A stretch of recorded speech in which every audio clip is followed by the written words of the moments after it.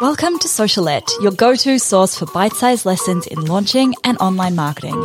I'm your host, Steph Taylor, and I'm a corporate dropout turned launch strategist, helping you launch your digital products simply and successfully so you can reach more people, grow your audience, and become the go-to brand in your space. Want to swipe my signature launch framework? Download my free ebook, The Complete Roadmap for a Killer Launch at stephtaylor.co/roadmap. Now, sit back, relax, and enjoy the show. And don't forget to hit subscribe so you don't miss any of my latest episodes released every Monday, Wednesday, and Friday. Hey, welcome back to Socialette. This is episode 360. Today's a little bit of a mindset episode because, as you guys know, I'm really big on mindset. Last year was probably the biggest year of mindset growth for me. And I noticed just how much your mindset and your business go hand in hand. And it's really funny because when I first started out in business, all I was looking for was tips on how to actually, how to market my business, how to build a team, like the practical stuff, without realizing that the more important stuff is actually what's going on between your ears. That has the biggest impact on anything you do in your business. So today I'm chatting a little bit about the what ifs. I know that one of the scariest things about creating and launching digital products is that fear. What if nobody buys? What if it's a waste of time and money? What if I'm a failure? What if people judge me?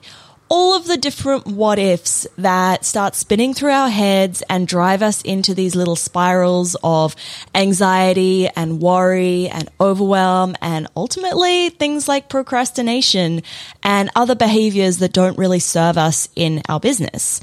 For most people, the fear of the what ifs is ultimately what's going to ever keep them from launching anything. And here's the thing. Anything worth having in life comes with a what if. When you fall in love with someone, there's the what if they break my heart. When you start a business, there's the what if it fails. When you quit your job to go all in on your business, there's the what if I run out of money. Any of those things, there's always going to be a risk involved. I've been there, done that. And you know what? I've not only survived the failures, a lot of my what ifs did come true, right? And I survived them. And I'm grateful that they happened. Every single business failure, and I've had, 5 or 6 of them, if we really go back like 8 years, every heartbreak, every time I've run out of money, all of those things have played a really big part in my journey to where I am today. Like, I'm sure for most of you, if you think back to the person you were in love with when you were like 18 or 19, for the majority of you, you're probably not still with that person. And you're probably like, thank goodness I'm not, because, it would have led me down a completely different pathway. It's exactly the same with failures in your business. And yeah, you can keep avoiding the risks. You can live your life avoiding these what ifs. But at what cost? What potential future are you missing out on? What potential business are you missing out on by avoiding these what ifs? And if you keep focusing on the what ifs, are you inadvertently manifesting them? I think about it like skiing. So I'm a really keen snow skier. It's been a little while since I've been skiing because of COVID. There's not a whole lot of snow where I live in Brisbane, and there's nowhere I can really go to ski given that it's summertime here at the moment. But it's like skiing, right? If you look at the trees, you will hit the trees.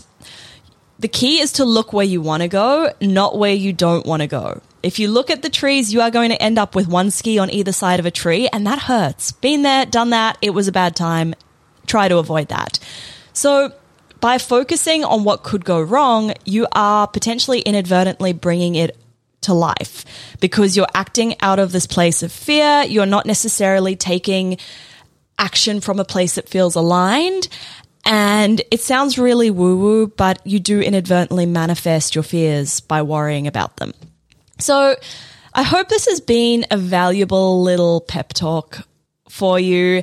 I know it can be a bit of a mindset shift, and it takes a bit of work to start catching yourself out when you start what-ifing yourself.